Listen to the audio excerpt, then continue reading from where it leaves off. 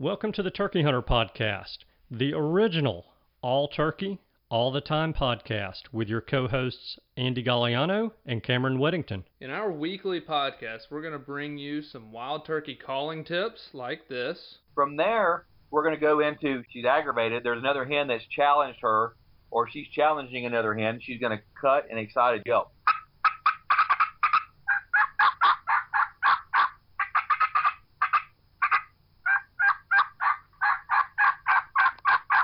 Advice from old pro turkey hunters like this. The turkeys typically don't like, I think, more times than not, to travel in an easterly direction into the sun first thing in the morning, especially after he gets up.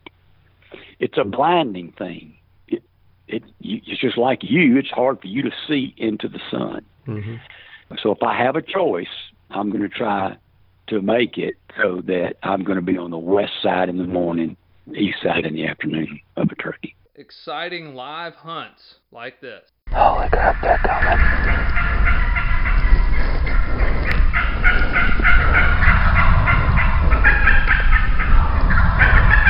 Holy cow.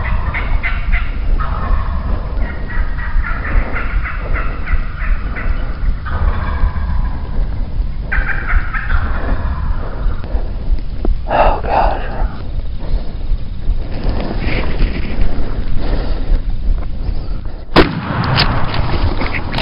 Then we're going to teach you how to cook your bird with advice such as this. With some fresh rosemary and garlic, and then cool that off and spread that along the inside of that butterflied turkey breast that we've seasoned on both sides. Wildlife management tips for your property, especially with turkeys like this. If you look at the type of habitats that turkeys need for nesting and brooding, that tends to be habitat that can be managed more successfully with growing season fire than with dormant season fire.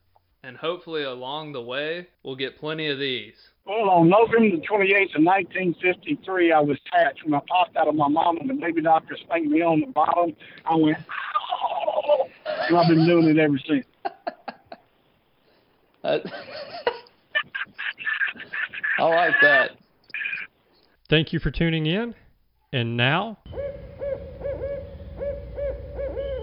for this week's show. Hello and welcome back to this week's episode of the Turkey Hunter Podcast. You are listening to episode number 306, Connecting Women to Hunting, from the 2020 NWTF Convention. And I am your co-host and the guy who is still living in disarray. And I'm your co-host and the guy whose body has become a human hotel for the chigger. So, hotel for chiggers. That's me. I have been that before, so I can totally relate to your misery. I'm going to offer you one suggestion. Let's hear it. Tea tree oil.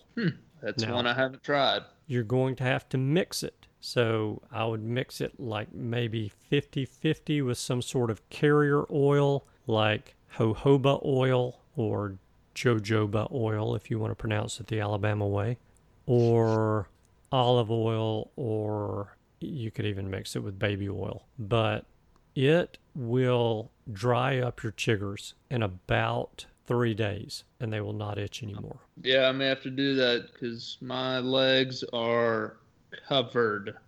I went turkey scouting in shorts on Labor Day, and luckily all the grass in the entire area was about waist high. Mm-hmm. So probably shouldn't have been wearing shorts was the bottom line I concluded to when I started itching that night. Yeah. But So- I had a fun time and whacked 4 squirrels and a dove and found some gobbler tracks. So it was a successful day. There you go. That was a win right there. Yeah. One other suggestion I have for you is, and you guys listening to the show are going to love this if you have not heard it before. If you find yourself in an area that you suspect has one chigger living in it, or 1 million chiggers living in it, and you do not have bug spray, if you will, with medium pressure, rub yourself down with your hands immediately after you get out of the woods or the field or wherever it is that you are that you have chiggers, you will actually kill the chiggers before they bite you. Wow. I didn't realize you had your doctorate in chiggerology. I am a prize for chiggers. Oh man, you're the white whale of the chigger world. Yes. Now, my dad swears that he is, and he may be, but I can tell you if I walk within 100 yards of a roost site for a chigger, I've got him. He's on me. If I just had that type of magnetism for wild turkeys. Yeah, that's the thing. I don't know why it is that we're so attractive to things we don't want to find us, and so unattractive to things we want to come looking for us. Mm-hmm. Yeah. But Have you bothered to count the number of bites that you have on each leg? I think it would be I don't know that I can count that high. Really? Wow, man. That's pretty bad. Oh, it would blow your mind. I'm looking at probably 30 on my right ankle right now. Wow. I walked probably 7 miles through knee-high grass with no pants on, so it was well deserved, Yeah. I went thinking I was going to go dove hunting with a backup contingency plan. Did not see a single dove, so I was like, all right, backup plan, time to turkey scout and shoot some squirrels. Did see a dove walking across the road. The dove was walking across the road, and so I whacked him straight ground swat. They taste too good to give him a chance to fly. Yeah. And then there was a tree full of squirrels right behind him, so I walked up there and busted me 4 squirrels and found some gobbler tracks. But in the meantime, I was the real victim being hunted, is what I found out. Yes, it sounds like it. So do you have your sense of taste and smell back? It is coming back. I noticed yesterday I caught a whiff of the soap in the shower, and I started noticing faint tastes. So today my sense of taste, I would say, is 40 to 50% back. Everything just kind of tastes a little more bland than used to. Yeah. But I can, if you blindfolded me, I'd be able to tell you what I was eating now. Yeah. Whereas last week, unless there was a very conclusive texture, I would have had no idea. Like if you'd given me a Lay's potato chip and a Dorito, I wouldn't have known which one was which, And you never tried haggis, did you? No, I didn't. Man. Our haggis supplies are pretty low around here. You've missed your opportunity. Yeah, I just, would wash down every meal with a bottle of hot sauce and brush my teeth with straight vodka. That was kind of what I was up to. No haggis, though. Well, there's always next year with COVID-20. Yeah, that's true. I figure it'll be, I don't know, it probably will be gone November 4th forever, but if not, I'll let you know how haggis is the next time I contract the deadly coronavirus. So the house is still in disarray? Yes, the house is still in disarray. So step 10 out of 11 is still underway, and that is the cabinets in the kitchen are being painted. The sheetrock in the sunroom has been hung on the ceiling, so that's done. But Nice. I'm told we have one more day of having workers in my house, but I have my doubts about that. Anything with houses, you usually can expect it's going to take twice as long and cost twice as much. Yeah. So I think probably realistically a day and a half and they're going to be gone. So maybe I can get some furniture moved around and get things put back in order over the weekend. Yeah. So it'll be good. It'll be nice to sort of get back into a routine of work and then come upstairs and have furniture to trip over. Yeah. Well, I'll tell you what routine it's going to be really nice to get back into, and that's the one that starts in 205 days, 9 hours, 17 minutes, and 55 seconds. The routine of spring turkey season in Tennessee. Well, mine allegedly starts in 191 days, 9 hours, 45 minutes, and 12 seconds. Yeah, you're going to be saying allegedly. It sounds like till February when they actually set the deal. So we'll go with it till then, I suppose. Well, and it's not even going to be at that point allegedly until March the 20th. I'm telling you, 99% certainty that turkey season is going to start this year, the third Saturday in March. And if it ever changes, it will not be this year. It will be in a future year. So we'll see. But we shall see. That's Yeah. interesting. But so, you know how it goes. Speaking of hunting and that kind of stuff, you and I have been talking a good bit about a hunting trip in February. Yeah. And We're killing some winter gobblers this year. That is going to happen. yeah, so we're trying to narrow down and decide between Utah and Texas. Yeah, and we're definitely leaning more so towards Utah. Although I think we will most likely be shooting turkeys in the snow in Utah in February. It will most likely be snow on the ground. But I think that'd be pretty sick, personally, unless it's just miserably cold. Yeah. I'm with you there. I think that would be a lot of fun, especially if they're gobbling in the snow. Oh, yeah. And when I Fighting. gobble with them and they come charging in and we Yeah. fight them with our bare hands and kill two of them Mm-hmm. in the snow, that's what I'm talking about. Our bare, frozen club hands. That's the key. You put one hand in the snow for a while, get it good and frozen solid, and then just one swift blow to the head, you got him. Yeah. That's the key to success right there. Yeah. Write that down, listeners. Write that down. You have to hope that he doesn't pull the Matrix on you, dodge your swing, and come at you with a left spur. Oh yeah. Because if he got that spur in you, it may shatter your frozen hand. The whole hand. Yeah. Mhm. I agree. It'd be like a piece of glass. Mm-hmm. Yeah. But seriously, yeah, we're looking at Utah now, I guess, in place of our Nebraska trip. We're going somewhere. January, February, we're doing a winter turkey hunt, is what it sounds like to me. We're going to get it lined out, at least one. I might do both of them. You might do both of them. I don't know. We're going to kill some tom turkeys in the dead of winter. That's the goal. Yeah. Your bride expressed to me interest in going on the trip, especially if it is to Utah. And Oh, yeah. She seems really pumped up about it to the point that she said, I might even go hunting too. She said it. Now, I don't know, if it's 15 degrees, her tune might change. The spa down the street might look a little more enticing. But Well, I'd love for her to go. I offer for her to go all the time. She's just not her cup of tea. But as we'll talk about today, there are some women who are getting into it, and could be a good thing for the sport. absolutely. So, yeah, mine is definitely going to be in the spa. It's going to be too cold. It would be too cold for her in South Florida in February. So I know that Utah is going to be too cold. Well, I'll tell you, it was too cold for me in South Florida in March, and that's not even a joke. Well, yeah, you're sleeping out in it, though. That was the coldest I've ever been in my life, other than Vermont, was South Florida, which blows my mind because I came prepared for sweating my you-know-what's off the entire time and ended up freezing to death with the strongest cold front Florida's seen in many moons.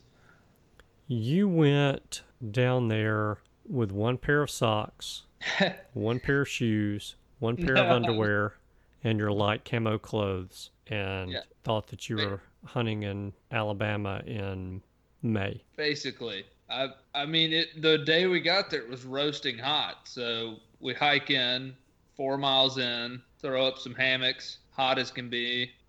We're just going to sleep out in it. Turns out it's going to drop down to like 29, 30 degrees that night. When you're in a hammock with no blankets at all, 30 degrees is very cold. It's very, very cold. Mm-hmm. It was so cold I tried sleeping in my turkey vest to try to warm me up. Would you climb in the pouch? I just anything that added a layer on me was grabbed and put in there in the hammock with me. That's And funny. eventually, at 2 a.m, we walked all 4 miles back to the car to get warm clothes and a blanket. Man. And then walked 4 miles back to the hammock. So we had about a 12-mile night and then woke up an hour later and went and killed 2 gobblers. So it was all worth it. Yeah. But it was cold, man. So yeah. So let's talk just for another few seconds about this seminar.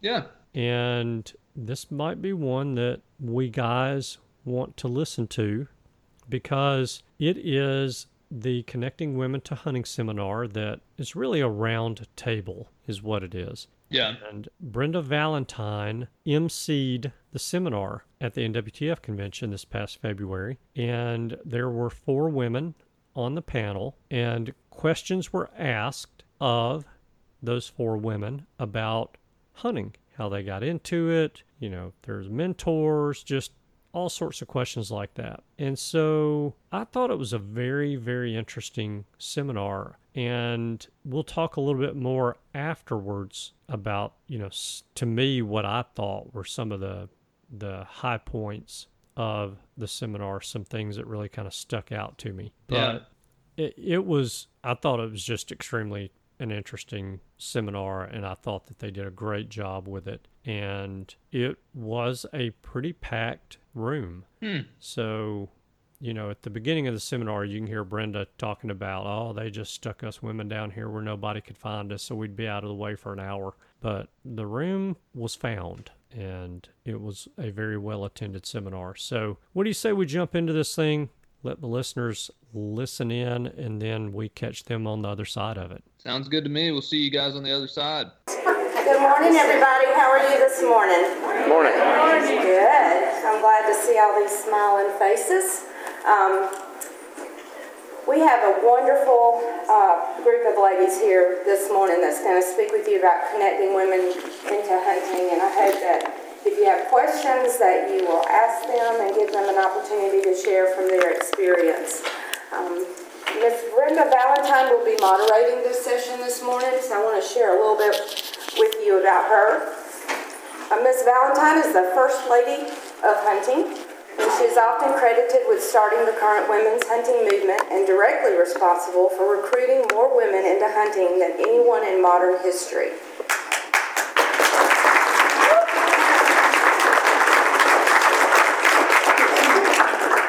Brenda is currently a national spokesperson for NWTF and a 25-year veteran member of Bass Pro Shops Cabela's professional hunting team ambassador, as well as a 20-year member of the Mossy Oak National Elite staff. Brenda continues to travel the world spreading the message about ethical hunting, gun rights, and conservation. So please welcome Ms. Brenda to the stage.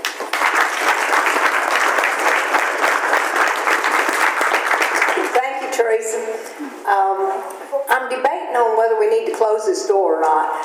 I'm also debating if they put us here for a reason. It's like, okay, cram all them women back down there in a hard place to find so that they'll shut up and be quiet for an hour and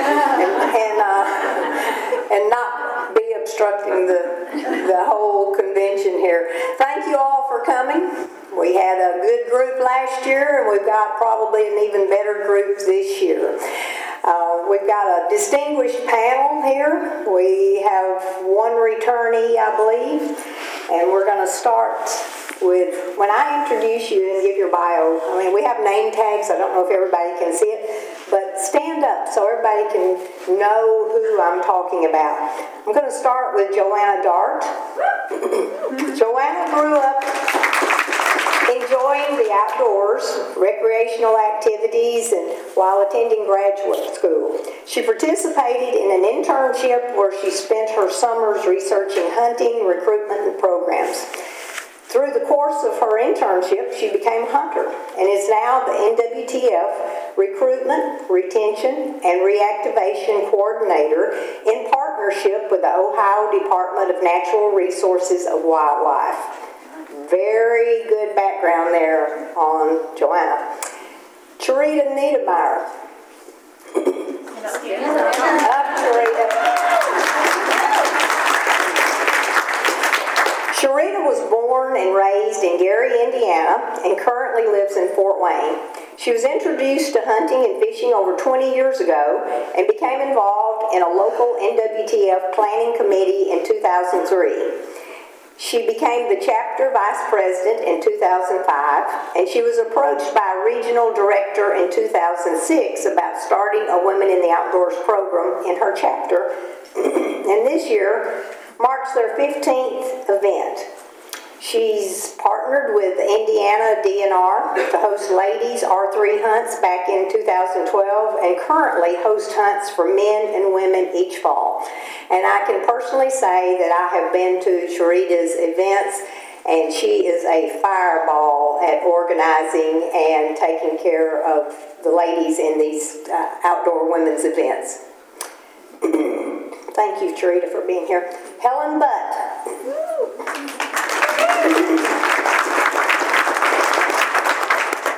Helen grew up in a hunting family where her dad took her deer hunting, quail hunting, fishing, and rattlesnake hunting. After moving back to New Mexico in 2006, she started hunting and fishing again with her own family and hasn't stopped. She attended an NWTF banquet with her husband 12 years ago, and like Sharita, was approached by the regional director who asked if she'd be interested in launching a Women in the Outdoors program in New Mexico. She became the local NWTF Mesilla Valley Longbeards chapter president and the Women in the Outdoors coordinator for the state of New Mexico, all at the same time. She also currently serves as the New Mexico NWTF State Board Secretary. And I will add that Helen was at one time from Nashville, Tennessee, so this is a homecoming every year for her to come back to convention. And Marcia Pralines, which we all think of, and she said it too. I said Pralines as in pralines, and then I immediately thought of Dorothy McCarver from Texas. I think anytime I hear of pralines, but it's Pralines, which is a new word for me. So if I mess it up, I'm apologizing ahead of time. Marcia is the project leader of the Chesapeake Marshlands National Wildlife Refuge Complex U.S. Fish and Wildlife Service, which includes Blackwater National Wildlife Refuge in Maryland. She has a master's in wildlife management from West Virginia University and is an NWTF member and was awarded the Maryland chapter's First Partner of the Year award. She partnered with the NWTF and Maryland DNR to create the First Shot Mentored Hunt program for adults wanting to learn how to hunt, and in 2 years has mentored over 80 new hunters on the refuge, with the majority of them being women. She's also a hunter education instructor and loves to deer and turkey hunt. She serves as the R3 chair for the Northeast region of the Fish and Wildlife Service, where she helps other refuges start their own program to help engage hunters.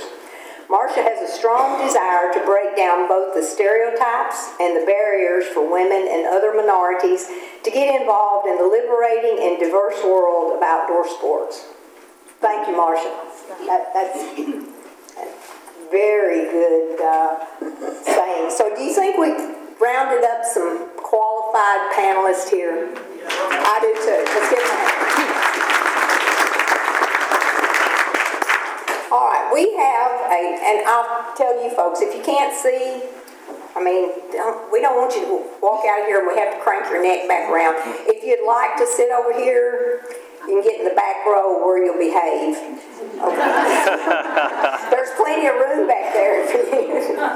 No, we had to put this over here because of room restrictions here, so feel free to get up and move and find you a seat over there where maybe you can see better. Oh, I think you can hear well, but the seeing part.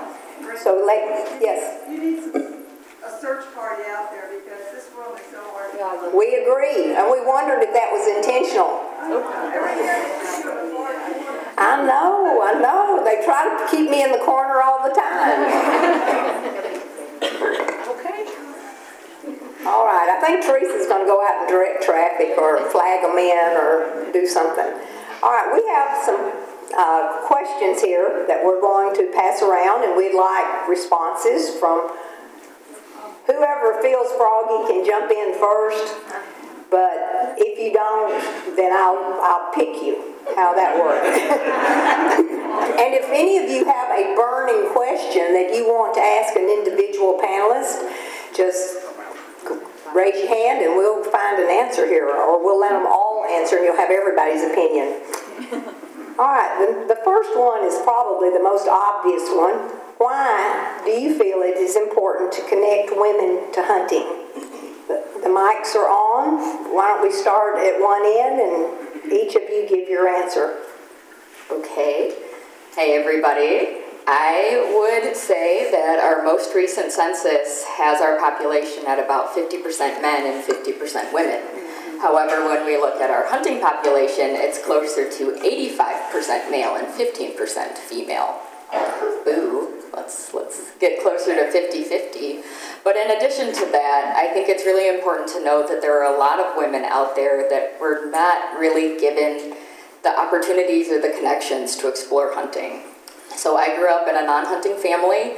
No one I knew hunted. It was not an activity that I would have ever imagined for myself because nobody I knew did it. If it hadn't been for a class that was aimed at recruiting adult hunters, I may have never gone hunting, and I certainly wouldn't have ended up in this room doing what it is that I do.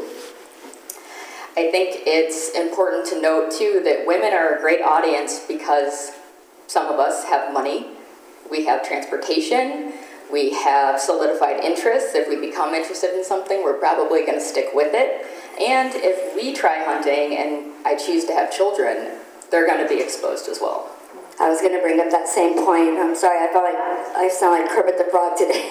I woke up and I was like, what? No. And it is a proven fact. I think I was at this seminar when even Jana Waller had said that the statistics and the study that they did said that, hunting can no longer live on man alone, and it can't because, it'll die out. Getting the women engaged and in the youth is definitely what we're geared towards.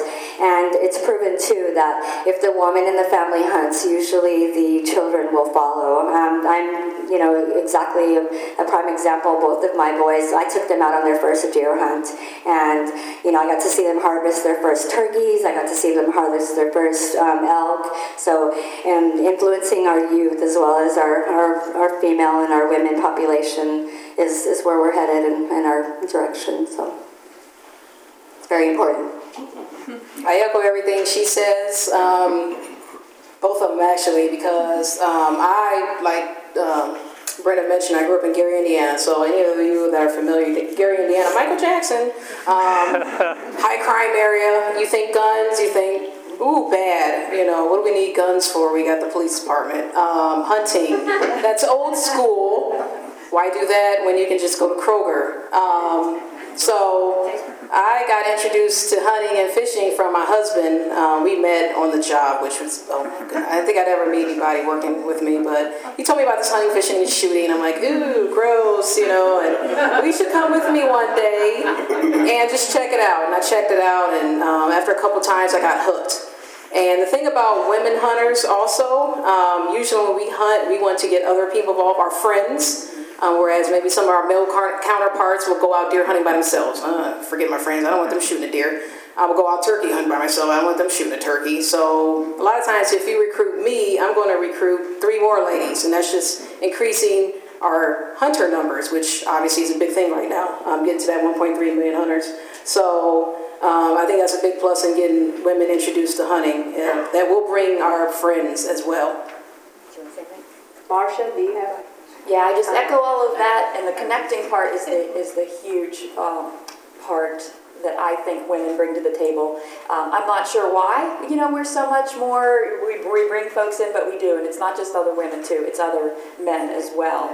And oftentimes, I guess maybe sometimes men even can feel a little more vulnerable with us. I have men that work for me and others, and they've never picked up a firearm, but other men assume they have that experience. They assume. And we as women don't, and they feel a little bit more open in being able to come and try something and be like, yeah, I'm still man, but I've never picked up a gun.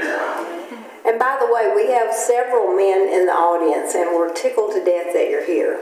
Thank you for showing up. I don't know if because it's Valentine's Day, some of you got twisted into it, but for whatever reason, we're glad glad you're here, and you're always welcome.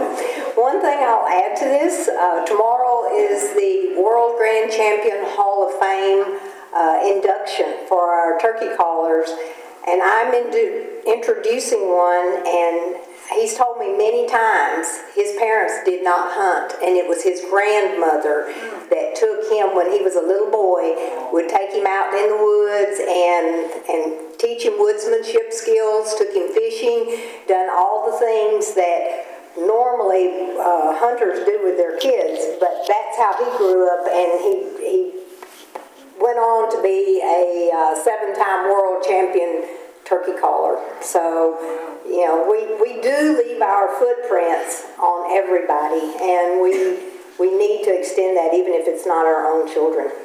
Second question, what advice would you give a female who has an interest in hunting but no one to show her and how to get started?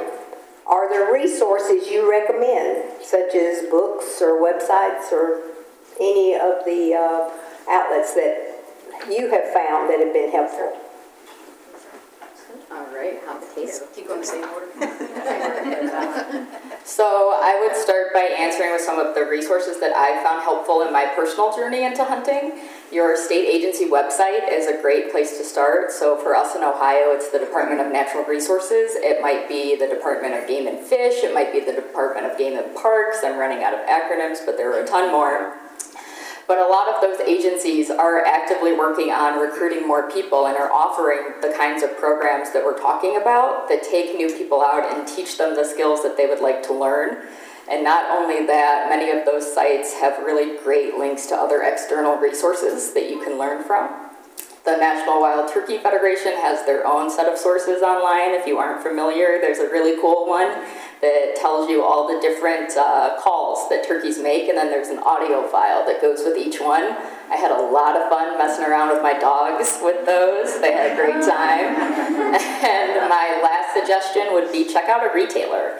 Cabela's usually offers some entry-level classes, and you might be able to meet other people at those classes that can help you out. I know a lot of... Oh, go ahead. Is this thing on? Yeah. I know a majority of our ladies that, and guys, if they go on for an event that we host, Facebook is really, really an important tool. Social media is just like exploded. But at the end of our Women in the Outdoors event, we always do a survey. And here's a trick: if any of you guys, want your surveys back, offer a gift. Like I always say, bring your survey back, and we'll put you in for, and it's like an awesome prize or awesome turkey call or something, and they'll bring up their survey because your surveys are what in turn tell us, how good we did and feedback for our event. But Facebook has been a great tool because, and I put that question on my survey specifically just to find out, how did you hear about us? And those women will want to get into those classes and get involved, and they'll, almost all of them have put some sort of social media by just launching an event. Almost all of mine found out through social media, so that's a great tool as well. Again, I second both of them. DNR is a big help in Indiana. Their main focus right now are the R3 events. So most times you can just go on their website and go to the events section or the hunting section. Most of them will have not only hunts but seminars. And to me, I think if you can catch a seminar, like say for turkey hunting, go to that first and then keep an eye on maybe the turkey hunts later on. Just stair-step it all the way through. And like she said, social media is a big thing, especially with the young people. If we're going to recruit the young ones out there, we have to stay on top of Facebook, Instagram especially, even Snapchat, LinkedIn, whatever. Just talk to a younger crowd and they will tell you which websites they follow. And just latch on and advertise. And you can pretty much find anything you need from there. And like they said, the different stores as well. A lot of times they'll have different seminars. You get involved in that. So. Great. Yeah. As far as the social media, there's some really great women-only mentoring hunting groups. Sisterhood of the Outdoors is actually here at the exhibition.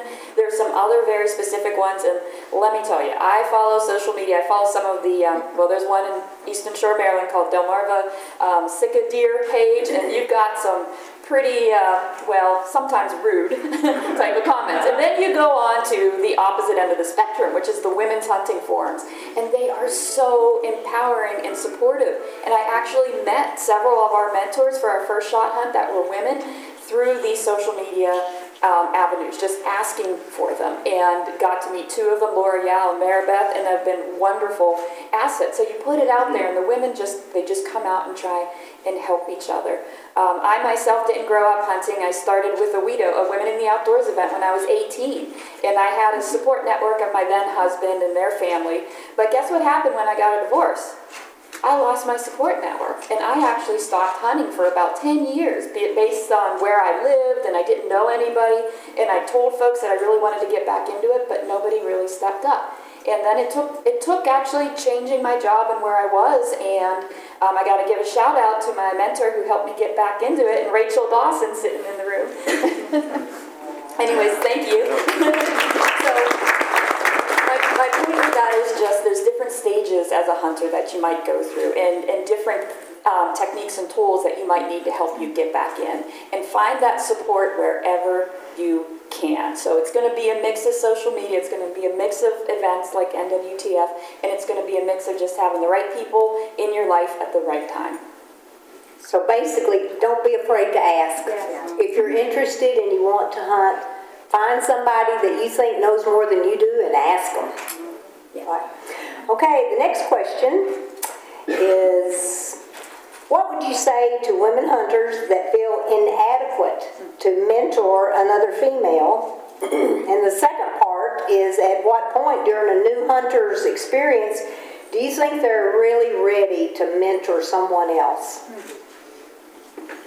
Okay, back to number one. You can pass this buck. They don't have to dump on you unless you want to.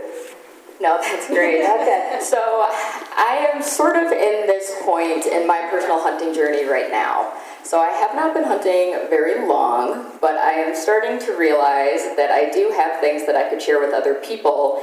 It's just a process of unpacking what the term mentor means. That sounds really intimidating. That sounds like a lot. But in my experience, if you find someone who wants to go out and is asking you what you think and asking for some advice, something that's worked really well for me is to have a good conversation with the person who's interested. So I tell them how long I've been hunting, what species I've tried. I usually lead with my failures and then my successes, but I try and be as honest as possible about what my skill level is. I think that I can keep them safe in the field, whether it's with a firearm or with a bow, but other than that, we might be Googling it together on the fly. Is that okay with you?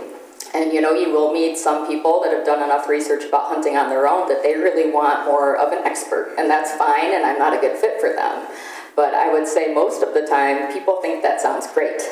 It's actually refreshing for them to know that I'm not an expert either, that I'm sort of finding my way through this process and we can learn together, because then that way we get to read maps together, we get to see sign together, and it makes it feel more of a friendship. I think that you're doing this thing together and neither of you are experts.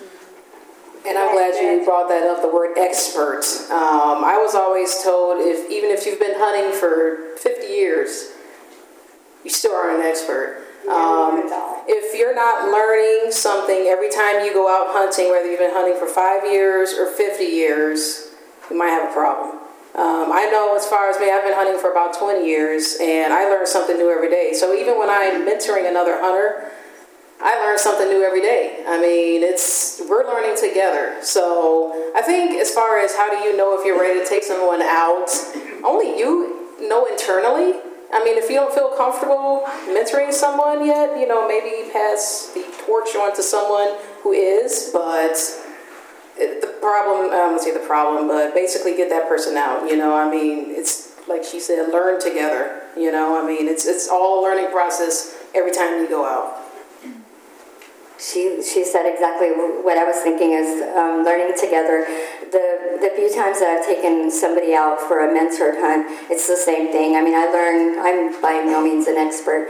I learn just as much as they do when we go out. We're learning together, and I kind of make it more of a mutual, let's just go and have fun, and whether you're successful or not, it's not the issue. It's actually just enjoying the time out there together, like showing them signs. And I mean, the more you know, you pass it on, and they become, addicted as well.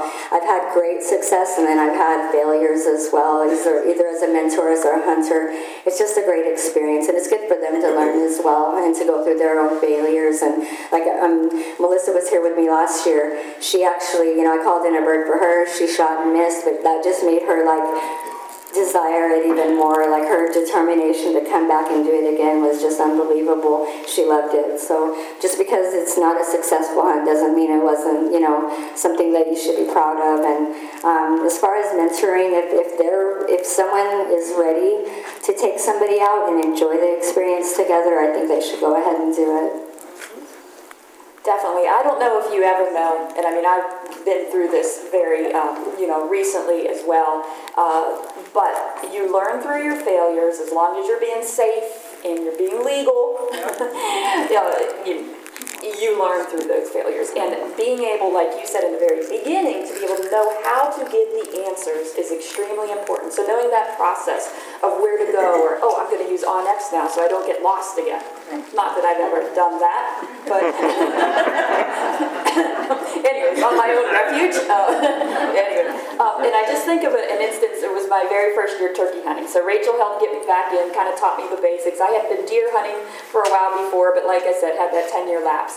And another friend of mine who I worked with as a big deer hunter, never turkey hunted, we both went out together knowing the basics and knowing this, and I wasn't mentoring her. I was encouraging her to come on out and try turkey hunting, and she was encouraging me to be like, yeah, I'll go with you, don't worry. So I got a place to go hunt on private land, and the guy who let us hunt there was like, so which one of you have turkey hunted before?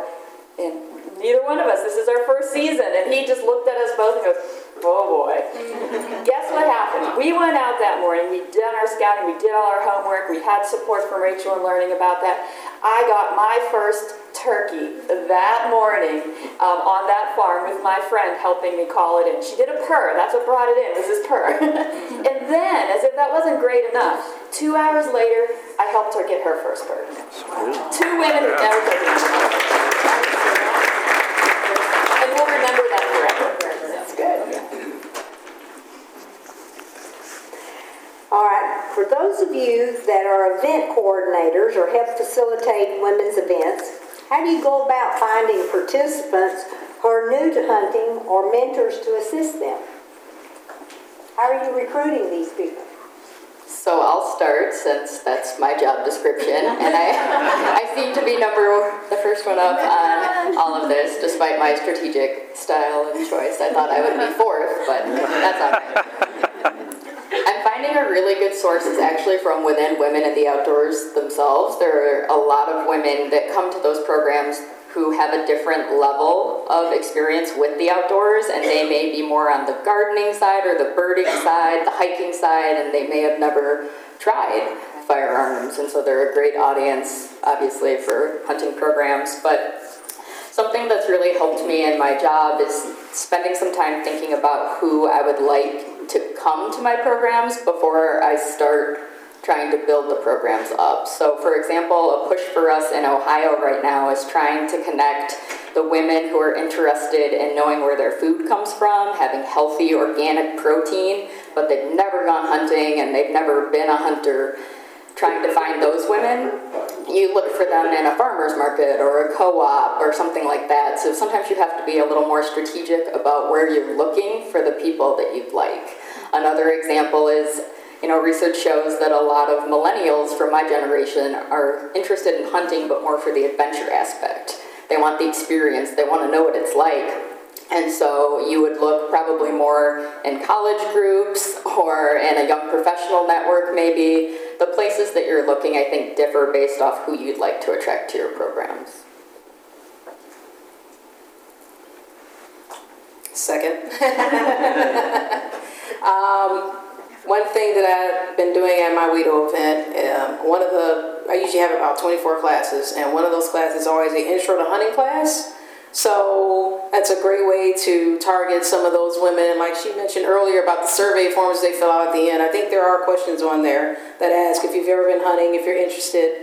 So I take those surveys seriously. I will collect those, and then I will make sure when we do our hunts to send information out. But a lot of times those women will take the intro to hunting class, and it's basically just a wide range class, 2-hour class, and just go over, squirrel, anything that's legal in Indiana. We just talk about it all. Because a lot of women think, oh, I want to hunt, but which critter do I hunt first? So in the class, we talk about squirrel, we talk about waterfowl, deer, turkey, cover the whole gamut for Indiana critters. And a lot of times by the end of the class, they know where they want to start first. A lot of times we'll go over budget. So if they're a single mom with 5 kids or whatever, I know waterfowl hunting is not for me. It's going to cost an arm and leg to get started, so I'll start with squirrel.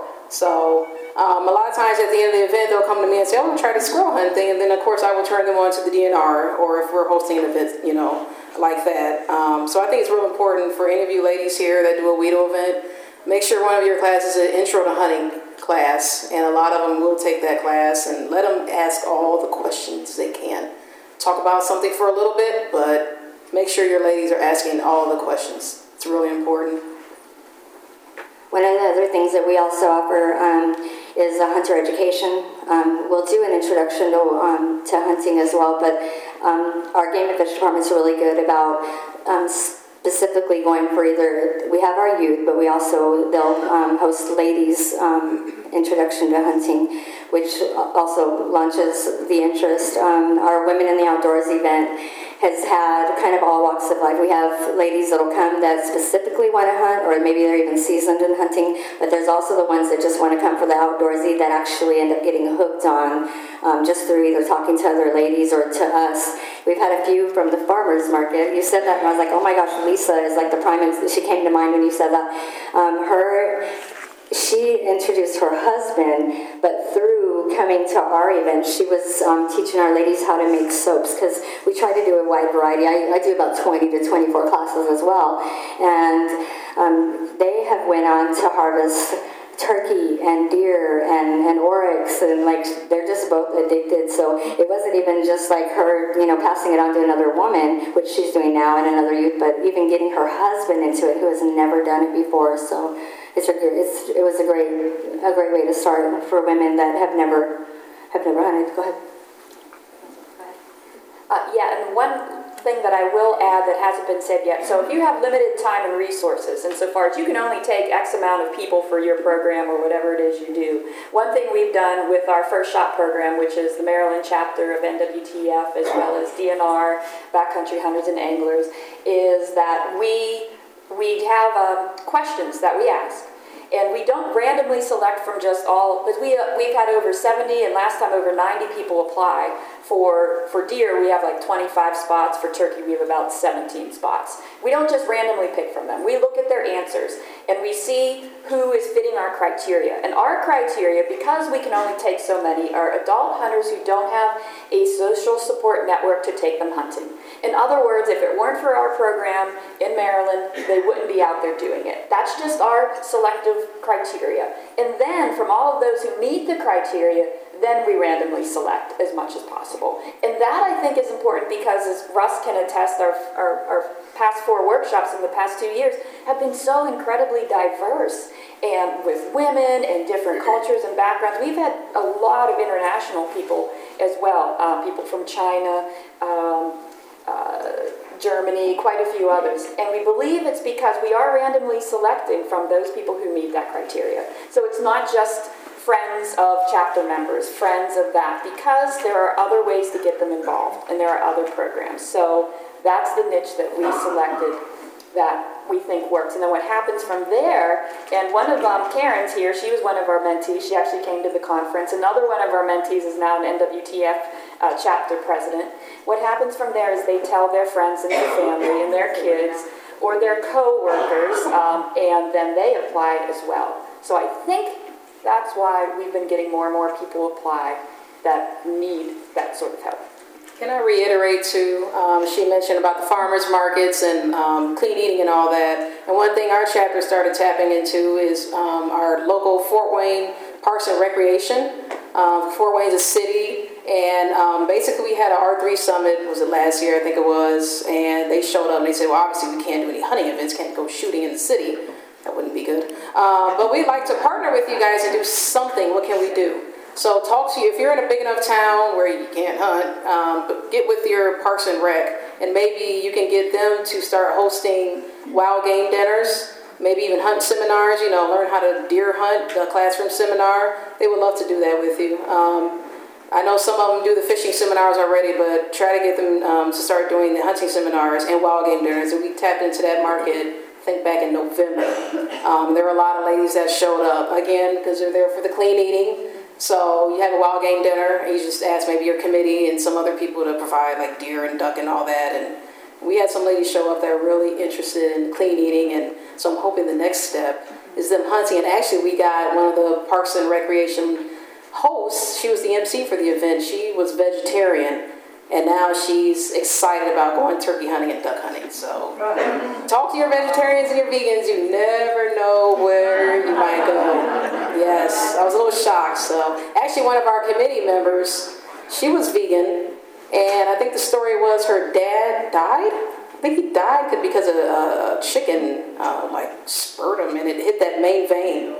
So she started eating chickens and eating meat again for revenge. She was vegan. So that was her story. So I mean, don't limit yourself when you talk to, like, oh, they're vegan, they're vegetarian, they're not interested. No, those are the ones you really want to target. So it was his time to go, and she declared war on all chickens. I like it. She was mad for that chicken. I just think that's one thing we all need to do better is finding those next steps, those next continuing with support, continuing without support steps along the adoption frame. So that's, you're talking about DNR and others doing those programs. That's incredibly important, and I don't think we do enough of it. At least we need more help. We need others doing that in our state, so it's excellent to hear that. Yeah, and don't be afraid to go to like your local Sportsman's Warehouse, Cabela's. You guys offer that class. You guys go take them and make that initiative too, because the women will come, the ladies will especially, but the guys will too. They're all interested. But go to your Sportsman's Warehouse, Cabela's, offer to do a wild game cooking or a women's seminar. We have, I think it's Sportsman's Warehouse has us out once a year, every February, March, to do ladies' night. So that's a prime target, and they advertise it, and then through your WIDO and your social media. One thing I've noticed is that ladies come to an event and they're interested, they soak it up, but then what is the next step? So how can we do a better job of connecting these participants to other outdoor opportunities after they attend your event? We can't just let them wither on the vine once we have them interested. So I finally get to add to something that a previous person said, as Marsha mentioned. She was jumping the gun over here. Just a few minutes ago. When you take someone who's brand new to hunting and you get them through a mentored hunt and they love it and they're excited, that's actually the time that they are most likely to stop doing that activity. That's when people need the most help, that continuation with support, with a mentor, and then without support, but still being able to access people who have the skills that they need and can help them through a little bit of the questions that they're having. So I think for us as people that offer programs, the best things we can do are to stay in contact, whether that's getting an email address, a private Facebook group, making sure they follow you on Instagram. Make sure, first of all, they know how to find you on all of those social media programs, and keep a database of their email addresses if you can. And when you know that you have an event coming up, or your chapter has an event, or another chapter kind of close to you has an event, or even a DNR event, let them all know. I'm finding that a really efficient way is to make sure that maybe 10% of your group knows, and then they'll tell the other 90%. Word of mouth is really big for women in particular, I think. I'm seeing a lot of heads, so I'm gonna leave some content for others, but I think making sure that we're giving next steps that are clear and linking them, if possible, whether those next follow-up steps are your programs or other programs. You don't have to do it all by yourself. Get them with as many other partners as you can. So you said exactly the key. One of the things that we do that's been very successful is we started an actual Facebook group for them to interact with. These ladies, they talk to each other, they do events together. We try to do follow-up events. We'll put it in there, like I think for Christmas we did an archery shoot. We'll do where ladies come and we'll do an all-ladies hunt. Every May I take a few ladies to Texas and we do a ram hunt, and usually it's ones that came to Wedo and they'll go with me. So it's just a matter of just creating some sort of event or a platform where you guys can all meet again. And I knew, like, I think there's some of the ladies that have actually flown into my event. They still are on that Facebook group even though they're not local, and they share other things, and just kind of keeping them interested and active and creating different things for them to attend. Every March I partner with the Wild Turkey Sportsman Association in our local area, and we have all the Wedo ladies that we can get to even travel in to learn how to pattern their shotgun and get them ready for turkey season. That's huge. And turkey hunting is just that's a definite great one to get them started in and to keep them excited about. Like I've got a lady that came to Wedo that cannot wait for, I'm taking her out opening weekend, and so that's all I hear, and she's excited. Word of mouth is huge, like that. You said that, and I think I told Sharita that.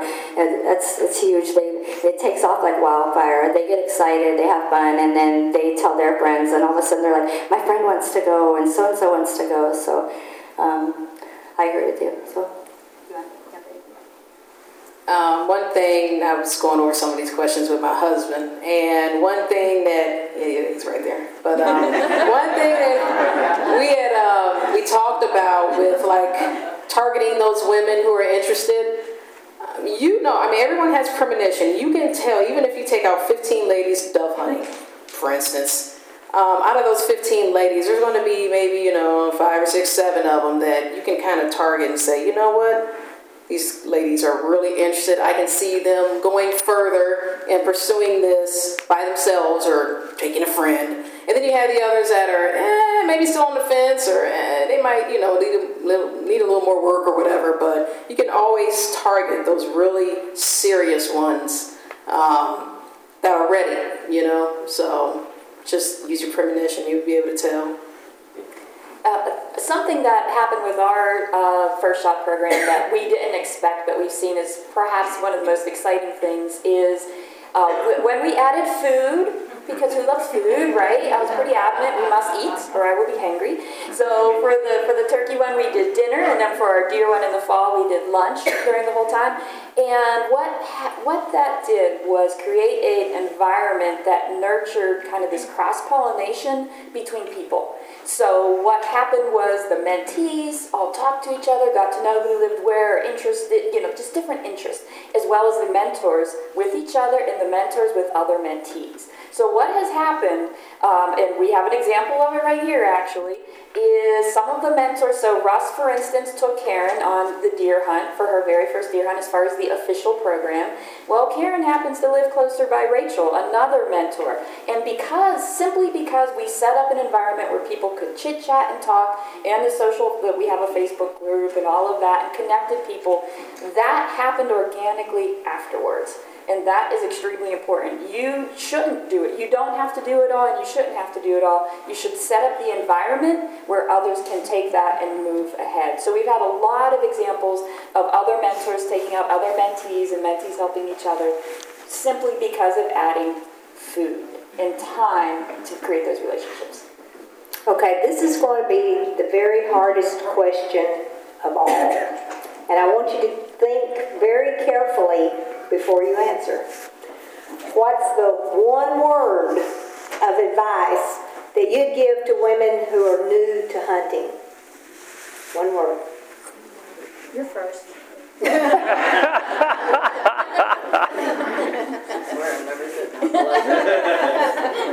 So my word is patience. With yourself. One word. One word. My word was patience. That's it. You're done. You get one word. I said this was hard.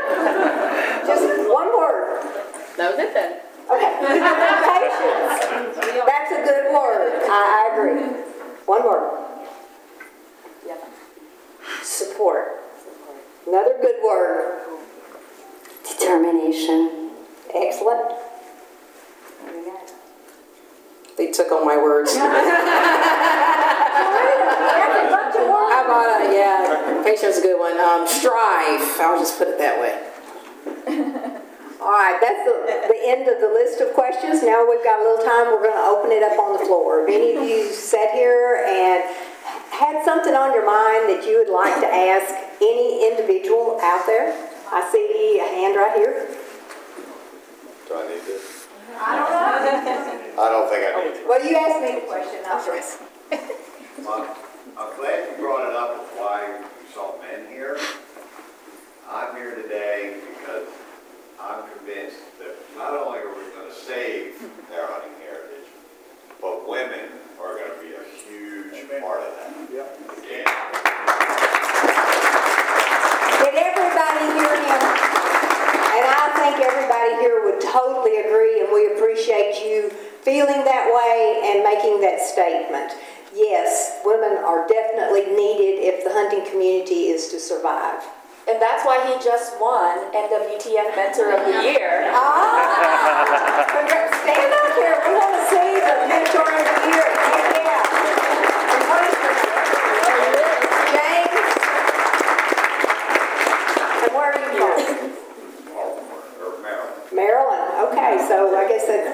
All right, we have another question over here. Looks like Miss Becky Evans. Yeah, mine was to add one word, but you know it's hard for me. It's hard for all women. My word would be fun. Yes. Yes. Yeah, Becky. I agree. We got another Becky. Okay, just to add on to what all they've been saying, at our Women in the Outdoors, Northeast Oklahoma, they have a hunting 101. But then they outfit them, they do that one day, and then the next day they actually mentor them and take them out. I think they took 4 women and they harvested 3 deer. And I mean, you know, Leanne Bunn's been doing this for like 20, 21 years, and it was just a fantastic thing, because like you said, they did a hunting 101 and they didn't follow through. We didn't know at that time. Mentoring was just getting started with us. And one girl went home, and she was just brave enough, and she went out and she harvested on her own. You know, my husband, I fought my husband for 35 years. I don't understand why you go out. I don't understand why you can't just be home after work. And so, seriously. So anyway, after all of that, you can't beat him, join him. And what he did, not knowing whether I would hunt, shoot, kill, whatever, is just took me in the woods at 4:45, whatever in the morning, and watched the sun come up, the first leaf, the first bird, and saw the back of a deer, and saw a coyote walk through, and that's all it ever took. And one more I'm lengthy, I'm sorry. One more thing is, when you mentor, you know, you have the class, you get them started, how do you outfit them? And our mentor for the state, he has started like a clothing thing that we turn clothes into him so that somebody they're taking out can actually, I mean, what are they going to have to wear, you know? You're going to loan them a gun, but how are you going to outfit them? So...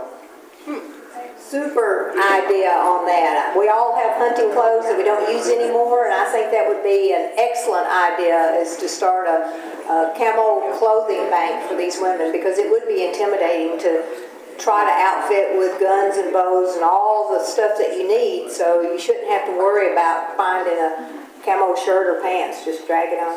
I was going to say, I get a lot of women that actually will come up to our event, or they'll see me at a ladies' night and say, my husband goes, and I just feel like, you know, I just want to either be one of the guys, or I just don't want to look like, you know, I just don't want to feel stupid while I'm out there, or whatever, or I want to take my kids, or I want to, you know, I want them to go camping, or I just, and it's an empowering thing. That's, when you said that, I thought of the same thing. So, well, let me tell you about her. We took her on a mentored hunt, and she shoots a truckload.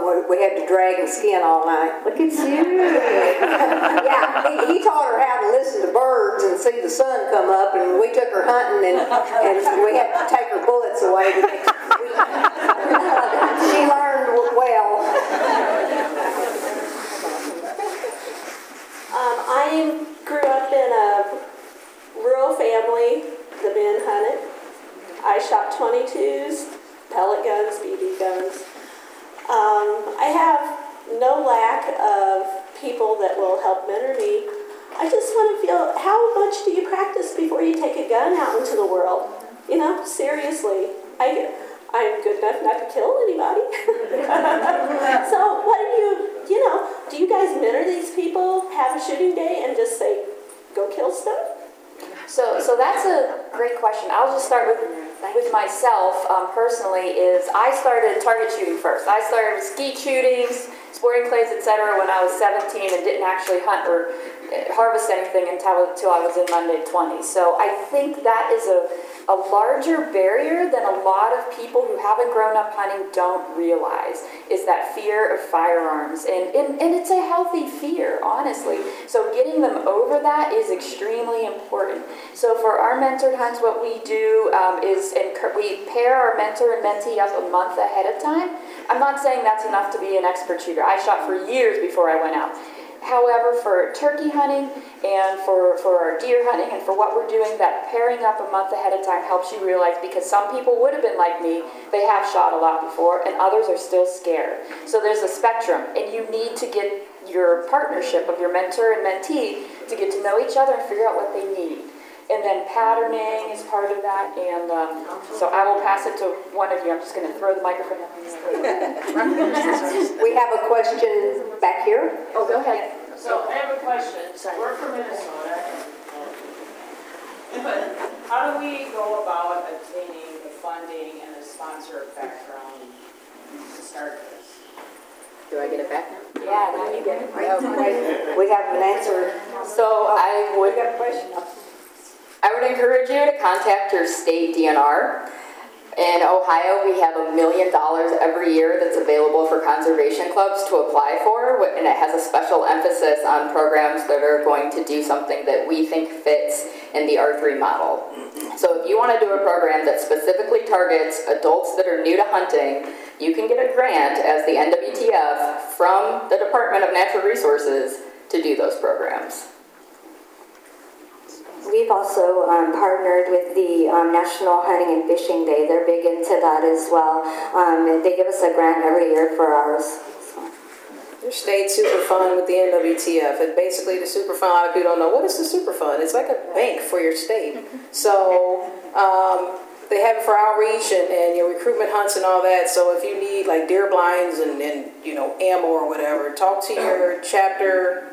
It would be a chapter treasurer, super fund coordinator, and they'll be able to provide you with most of the stuff that you need to put on a hunt. Good sources on that. We have a question right here. Hi, ladies. Nice job, by the way. So I'm not a hunter, but I am a professional fly angler, and we do the same thing in fly fishing. We have the panel, and I sit on that panel. And I wonder, it sounds exactly the same. I feel like if I put my head down, we would be in a fly fishing room. And we struggle with diversity, finding diversity in our sport. And so I wonder if you haven't already broached that and I missed it somehow. Could you talk on how you are being more inclusive? Because I know in fly fishing, we can be very exclusive, and I'm just wondering how you guys broach that.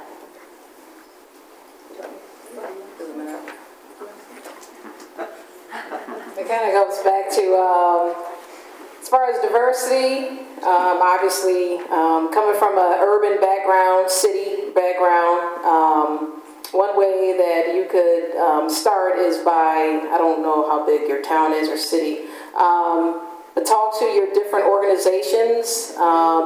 So like say, if you're doing like for youth, it would be like your big brothers, big sisters. We have United Hispanics of America, you've got your United Way, local NAACP, and then there's a million women's groups, like even in our town, where you can start and work on, my big thing is, for me, getting other women out there like me, whether it's urban women, minority women, even the younger college type ladies. And one way I've been trying to target that is just through the different organizations in the city, the different women's groups and NAACP and different organizations like that. That's the market we really need to tap into, in my opinion. Okay, and I would, I'm not sure if you were there when I talked about how we select our random pool that we then pull from. I can't stress enough how important it is to think about your criteria and then pull from that. So if you're looking for adults who don't have a support network to help them hunt, then make sure that you're asking the right questions to then select from. Because that in of itself will help with the diversity. Because if you look at our hunters right now that are very homogenous, shall we say, and we know that diversity in America, we will be the minority later if you're a white man.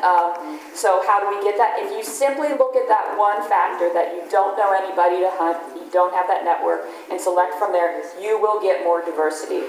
Now we're pulling people, mentees from 2 hours away from DC and Baltimore, but I have heard the same story in other areas as well. So I really believe you create that atmosphere, it will help. And the second thing I want to add is the more that we can find diverse mentors as well, the more comfortable and inviting we're going to be. And if your mentees go out and reach out to their friends, it's just going to help so that eventually a diverse pool of people that are mentored hunt programs is going to be the norm, not unusual. I would add one more thing. I don't know if anyone in here was able to see the marketing presentation from The Truth at National Leadership Conference, but I think that really hit a really big point in relevancy. And that if we really want to attract new people that have never been hunting, speaking to Marcia's point, we have to recognize they know nothing about hunting, and we need to think pretty critically about the way that we communicate why we hunt. We are conservationists, therefore we hunt, not the reverse. Right. So if you don't come from a hunting family, you may never think hunting is for you because you don't quite understand the cultural nuances of what hunting is. But if you explain that it's about conservation, you explain the history of the wild turkey with our organization, you explain how hunting and conservation are linked, I think that makes it much more powerful to reach a more diverse range of people. As you can see, the questions are endless. I mean, everybody in here, we answer one question and 3 more pop into your mind. They only allowed us 1 hour in here, and we've got some fun stuff that I'm sure everybody has these tickets. Did everybody get a ticket? Everybody in here? You probably have no idea what it's for, but let me tell you, it's some good stuff. Mandy Carling. Does everyone here know Mandy and Teresa? Yes. So, was there anything that stood out to you in the seminar? Yeah, I thought it was, I don't remember her name who was talking about it, but she mentioned that the only reason she got into hunting was the class for adults. Mm-hmm. And, you know, I've heard of those kind of things, and I guess it's just very foreign to my brain because I literally grew up immersed in the hunting culture. Yeah. You know, it's shocking to me that a lady, you know, who has no hunting background actually would just decide to go to a hunting class, you know, but yeah, that's pretty cool to hear that those actually work, and there's people out there who are now hunters because of them. So I thought that was pretty interesting, and, you know, that is a good way for people to get into it, because if you don't have somebody taking you the first couple times, or at least introducing you to some form of hunting, it's very hard for you to just decide, I'm going to go be a hunter and go in the woods and kill things. Yeah. Even with all the good information out there on YouTube, with all the good information on Google, with all the great podcasts out there, it really, for someone who doesn't know anything about it, is too much to comprehend and know that you're going to be able to go out and have not just success, but have any sort of real live hunting experience, you know? Yeah. So yeah, those kind of classes are huge. And yeah, I've noticed they've gotten a lot more popular, so obviously there must be some fruit bearing from the tree. There is. And you know, that was one thing that was repeated to me several times at the convention in February, was that, hey, we're not having an issue recruiting hunters. We're having an issue with the retention of hunters. And that when those hunters come out and they'll do a mentored hunt and they like it, if the mentors don't follow back up with them and invite them on a second hunt and possibly a third, a fourth, a fifth hunt, then a lot of times, most of the time, those mentees will just be right back where they started from. They may have had a great experience, but, you know, we're still not real big on inviting ourselves to do things with others. I know personally I'm very selfish with my time in the spring. Sure. Especially. And I honestly have gotten to where I have a select few people that I enjoy hunting with, and that's my circle. And if one of those people doesn't go with me that morning, I'm going by myself. You know what I mean? Right. So that's something I probably could work on personally. I guess there would be other seasons of the year I could take people out, and I just feel my springtime is so precious in my few minutes and hours I get to spend out there. It's hard to use it on somebody else. Maybe that'll happen more so when I'm a little older. I don't know. Yeah, I can definitely see that happening when you get older because, you know, at some point, God willing, you and Audrey will be having some young'uns yourselves, and you'll be introducing them to the sport. And at that point in time, you know, you may get to that phase where you say, I mean, I could care less about killing a turkey. I want junior or juniorette to squeeze the trigger this season. That's my goal. I'll probably just roast him right out from under the kid, honestly. Yeah, well, that's what my buddy Eric does to his kids. Yeah.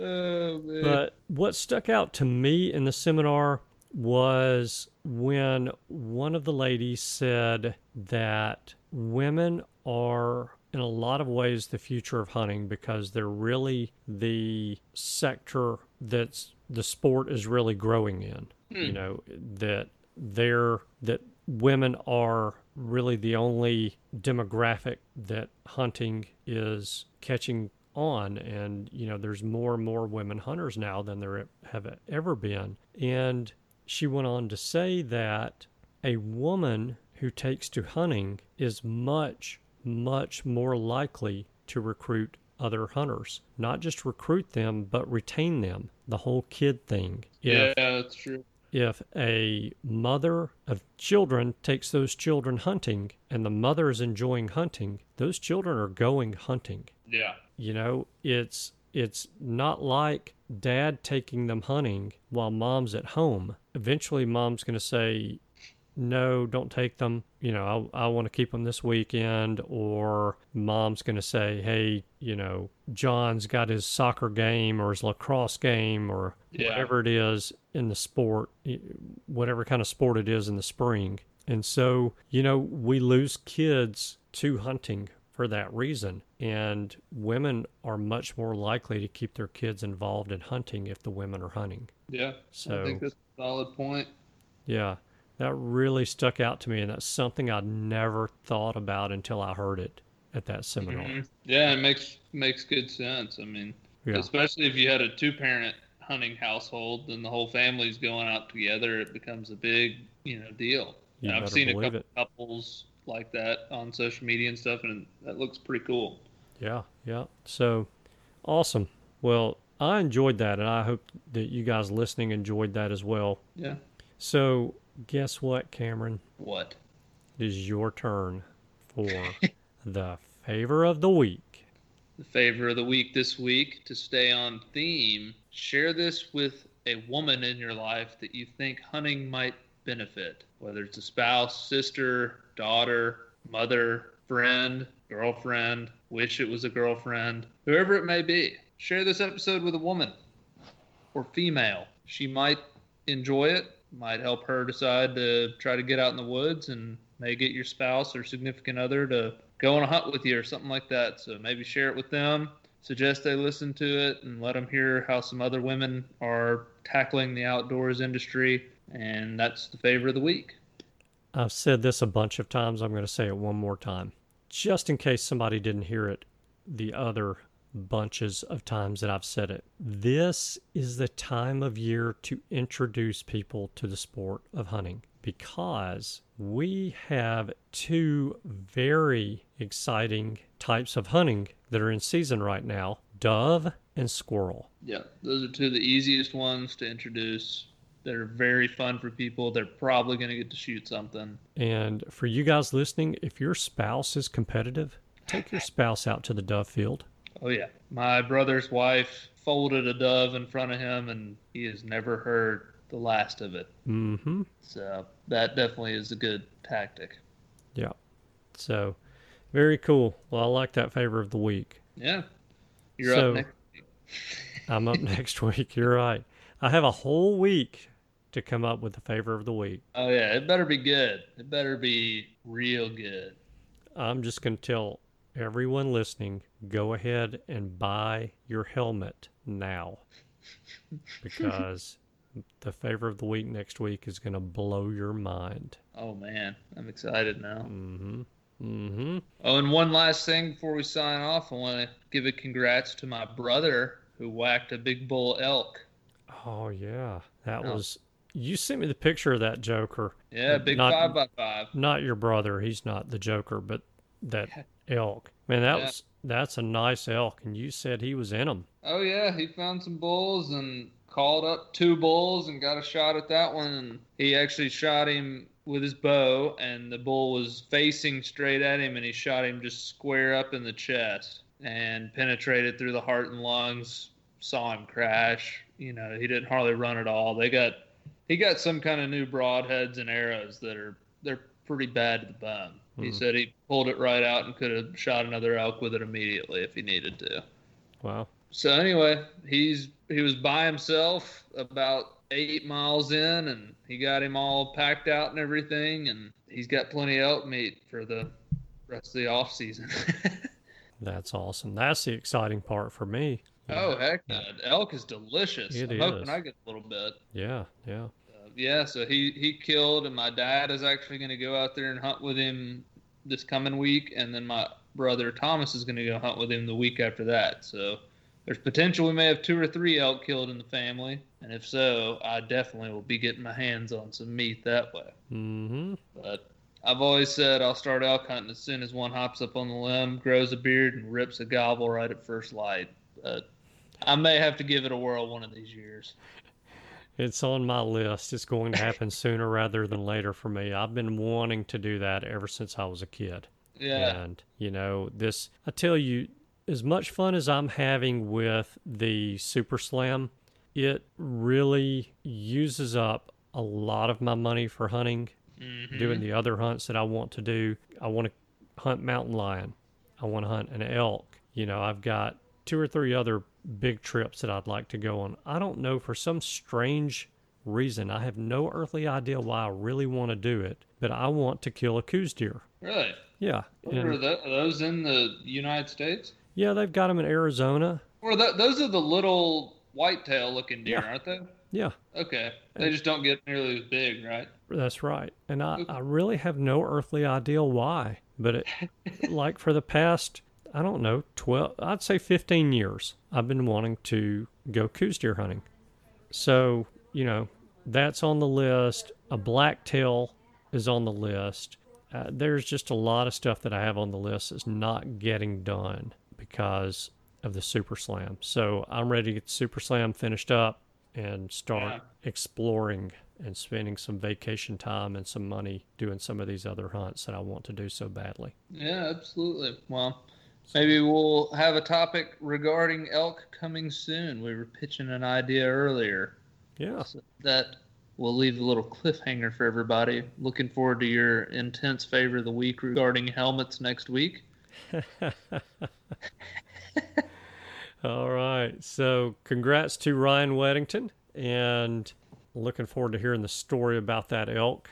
So hopefully I will see him sometime soon as well, and see you and Audrey sometime soon also. So until then, let's wrap this thing up and call it a week. Yeah, absolutely. All right. Thank you guys so much for tuning in this week. We know that you have choices. We appreciate you spending your time with us. We hope you have a wonderful week, and we look forward to seeing you again next week with your helmet. Goodbye. Goodbye. Thanks for tuning in. You were just listening to the Turkey Hunter Podcast. If you enjoyed the show, please go on over to iTunes and leave a 5-star review. And make sure to head over to www.iamturkeyhunting.com to subscribe for free turkey hunting tips, tactics, strategies, and product reviews to help you have a more successful turkey season. And stay tuned for upcoming episodes on hunting afternoon birds, how to film your hunt, and the breeding cycle of hens, as well as some guest interviews. Thanks again for listening. We know your time is valuable, and we appreciate you sharing some of it with us. See you next week.